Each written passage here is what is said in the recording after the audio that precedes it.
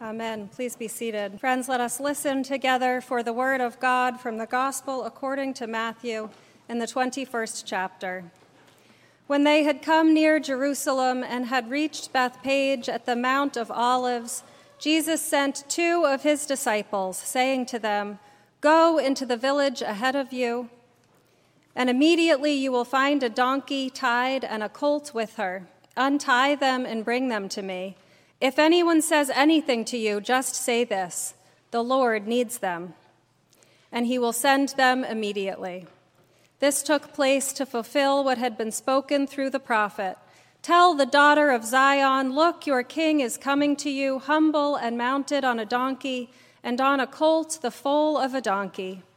The disciples went and did as Jesus had directed them. They brought the donkey and the colt and put their cloaks on them, and he sat on them. A very large crowd spread their cloaks on the road, and others cut branches from the trees and spread them on the road.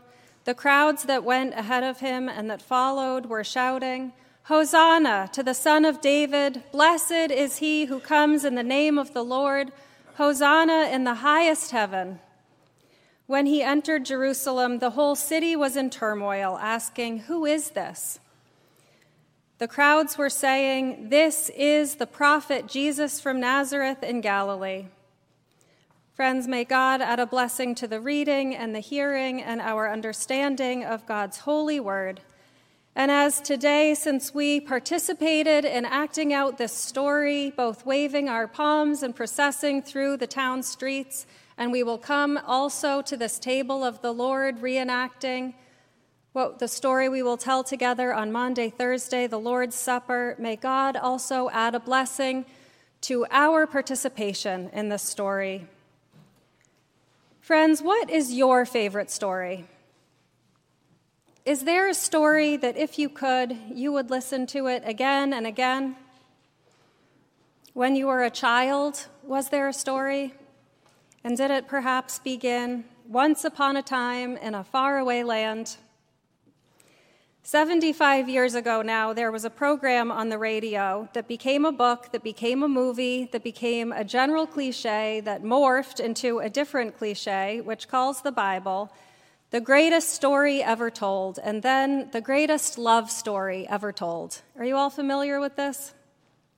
This Bible, this good news that we come again and again to hear proclaimed each week, could be called, nicknamed maybe, affectionately known as a story, but of course it is so much more than that. And like children with a favorite bedtime story, we come back here again and again to hear it proclaimed each week. On Sunday morning to listen to it, to pray about it, to sing about it, to maybe wander around in it in our imaginations and find perhaps how it might fit in with the stories of our own lives. Like children with a favorite plot they are still wrestling with, who keep acting out the same backyard game. Psychologists would say that stories, fairy tales in particular, give us a way to process things and make meaning. They give us a way to wrestle with things like power and agency, family and belonging, responsibility and duty to community or to the self. And sociologists would add to this and say that we are all storytellers, that what human beings do that is unique is try to make meaning through story. One goes so far as to say, story is what brain does. This is what we do. We make stories and we share them with each other. A while back, scientists came on a shocking, almost horrifying revelation that there is a massive organism, the largest on the planet by far, that they think could be as old as 2,000 years old, maybe up to even 5,000 or 8,000 years old, meaning that if we were to flip through the pages of the Bible, the Exodus, which is described in the second book, this organism might even have been alive then. But what they discovered was not a sea monster or something we tend to recognize as creaturely. It was a fungus. which, despite looking like many small mushrooms which pop up all over the place, was actually one organism, one thing. Each visible example, each little mushroom was just interconnected to all of the others through the ground, but genetically, they're all identical. I think it's an interesting idea by itself, but I want to use this concept today to highlight something. What if, just like this one massive organism, story, the best stories, the stories of our lives, and this one greatest love story ever told, is all interconnected? What if it all shares the DNA, the same DNA of God's one story? It might pop up here and there in our individual lives.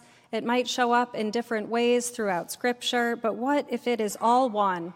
And what if this one story, at its heart, is a way to put a name to our reality, to make meaning, to understand who we are, how we are loved, how it is that God saves us? Because I believe, personally, that this is far from a simple story. These are not myths. They are not fables. There is a saying in the UCC that Bible stories are not necessarily true stories, but they are truth stories. And perhaps the work of faithful people is recognizing these disparate threads in all of these stories and how they might be connected. Ariana Hones, our student pastor, last week preached so beautifully and modeled this idea, taking 3 stories, 2 from her own life and 1 from Scripture, and weaving them together so that we can make sense of one idea. And this Holy Week begins, as it always does, with us acting out the first story, the triumphant procession as we enter Holy Week, a story which will bring us through Maundy, Thursday, and Good Friday, and Holy Saturday before we hear the news next Sunday. I want to encourage you all to return to hear this story as it unfolds. But we begin here. All 4 of the gospel accounts, Matthew, Mark, Luke, and John, share this story, Jesus riding into Jerusalem on the back of a donkey and himself acting out what the prophets had foretold. Your king will come to you humble and riding on the back of a donkey. People were longing for a king. They had been exiled. They had been sent out into what felt like all corners of the world. They had been ground down and oppressed. They were longing for a Savior, a Messiah. And who could blame them if they were hoping that the Savior might take political control? Were they expecting a king to ride in on a war horse, brandishing a sword, ready to overthrow the Roman Empire, ready to crush its torture machines and do what empire had done to them, kill their soldiers, knock down their temple, burn their houses, plunder and divide their treasuries, enslave their children and lead them away? In the ancient Roman Empire, generals had processions like this, but they had to earn them in this way. They had to have killed at least 5,000 people in conquering another territory. Through violence, destruction, this is how they met their quota, and then they would receive glory. But this is an entirely different coronation. The people were welcoming Jesus as the king of this kingdom, ushering him into his ancestral city, hailing him as their true ruler. Because this king does not lead the people into an armed rebellion to take back political control of their homeland. No. Instead of coming in like a king wearing armor, I imagine that Jesus brought nothing with him except maybe a simple towel, knowing that he planned to wash the feet of his disciples, taking the form of the lowest servant. This is what Jesus shows us it means to lead, to be a humble servant. He is an opposite, a different sort of king altogether. Can you imagine the young donkey patiently plodding over these tunics the villagers had laid over the path, they are also like their king humble. They made no glamorous plans for his coronation. They have no finery or jewels. All they have are their tunics and some branches they've pulled off the trees, and a borrowed donkey. Only what they can reach for and borrow to honor this one who, instead of killing 5,000, had fed 5,000, healed countless others, and because of his loving actions, this is the reason the people are pouring out to see him on his procession into the city for Passover. He is a friend to those who are hurting and oppressed. And so they shout, "Hosanna, save us." He is their new king. What does it mean to be practicing Christians, to be faithful followers of Jesus, to be like those who would stand and celebrate his arrival and wave palms? I think it means that we are looking for this reality to show up in our lives. It means that we believe Jesus is the only king. It means that we believe we are part of this kingdom and that we are invited to live by his rules, that love of money and power and violence and greed all evaporate in the face of love of God and love for one another. We talked about Psalm 23 2 weeks ago and that radical countercultural claim in that first line, that if Jesus is our shepherd, if Jesus is our king, then Caesar is not. If Jesus is Lord, then no one and nothing else is. So you can see how this procession would have made the powers of empire nervous. They would have paraded right past their crucified insurrectionists, cheering along this new one with a claim to a throne, Jesus flying in the face of everything it means to them to lead, other than having followers, of course. And here come these followers who you would expect to be so defeated, but they are engaging in this radical act, shouting out their joy, their celebration, even in the face of their trauma. So if we can say that many of the best stories share the common DNA of God's story and redeeming love, maybe we can practice together looking for this good news anywhere. One place I found it just this last week was in Matilda Jr., the musical. Whether you go see the new movie or dust off an old copy of Roald Dahl's book, look for this sign of a truth story underneath the fable. And I have one more suggestion for you. And no, I'm not biased, but you could go to see the matinee at 2 p.m. live at Tomlinson, and I might have a teenager acting in it. But the Trunchbull. Do you all know the story? This is the Trunchbull versus Matilda, a classic David versus Goliath story, Jesus versus the powers of empire, and you can read into it the DNA of God's love story for us. Here, the little guy, the little girl, the underdog, overthrowing an enormous power against all odds, but not by force, but by love and community. This plucky little heroine, the most unlikely one to prevail. The finale celebrates the children who have, like the people in ancient Palestine, had been told all along that they were nothing. Their lives did not matter. The characters in Matilda are told they are maggots. They are disgusting and revolting children. And in the grand finale, they turn all of this on its head, and they sing against this cruel headmistress and rise up in mutiny and use revolting in a different sense. Never again will we live behind bars. Never again, now that we know that we are revolting children, living in revolting times. We sing revolting songs using revolting rhymes, and we'll be revolting children till our revolting's done, and we'll have the Trunchbull bolting. We're revolting. I imagine the same joy infused all of the onlookers who cheered for Jesus as he came into the city.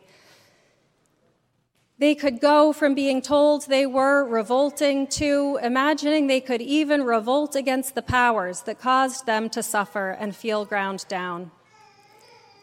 This idea that tyrants would be toppled from their thrones, of course, comes up in Mary's Magnificat.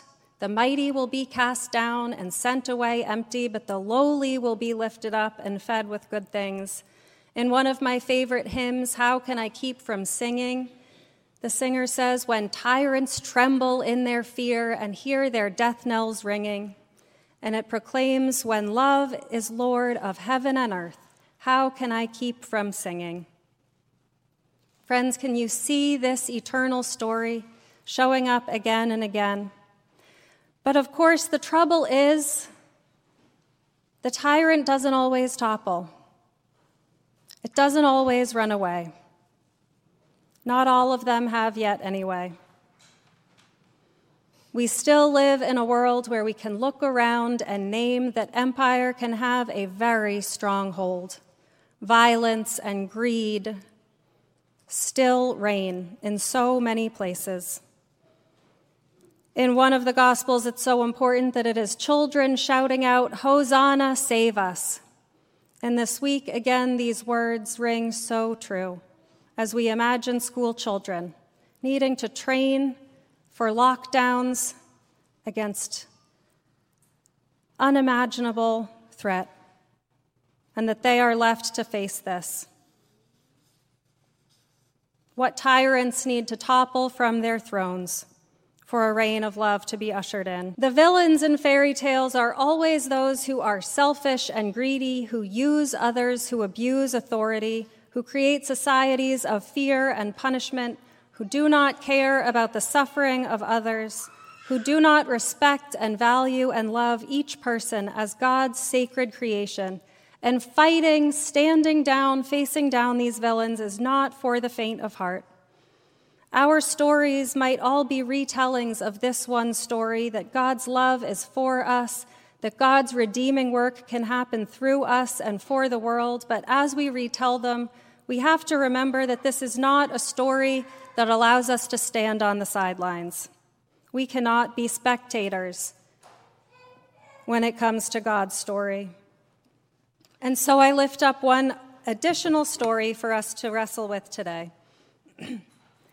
maybe more unlikely than the last. The movie Enchanted. Do any of you know it? It's been a while since I've seen it, so I might get the details wrong, but it's something like this. Out of a fairy tale land, a princess lands in New York City. She accidentally brings along with her things like the power to communicate and keep house with members of the animal kingdom, a willingness to burst into song at the slightest provocation, and most annoyingly, a belief in happily ever after, which does not sit well in her new environment. But she lives her life as an invitation to be aware of this kingdom, not make-believe, but very much real. She knows because she has just come from there. And she lives this way, of course, to the great annoyance of everyone. But she knows the truth. There is not an imaginary alternate universe or pretend parallel reality, but an actual kingdom with real subjects that might also burst forth out of the nearest manhole cover, even in these grimy streets at any moment.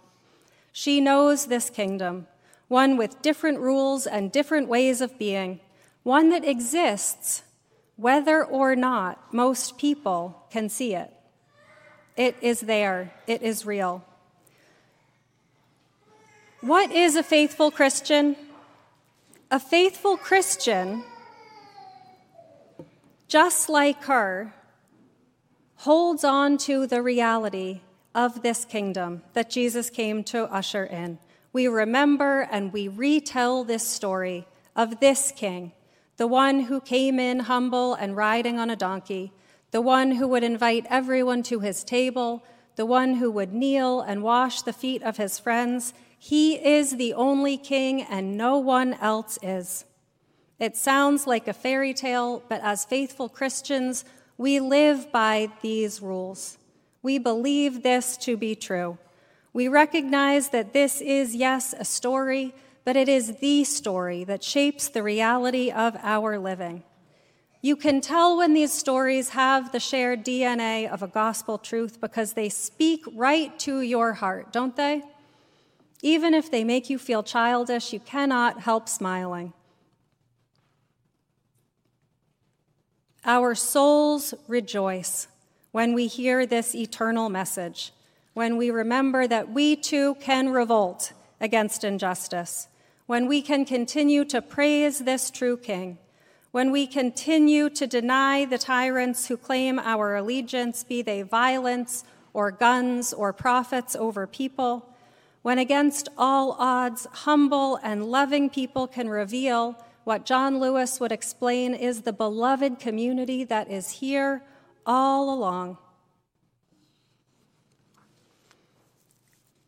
Friends, can your life story share the DNA of God's story? Can your living show back the true story of God's endless love for you and for all people? And if we can, do you think we might find our happily, maybe even our joyfully ever after? May it be so.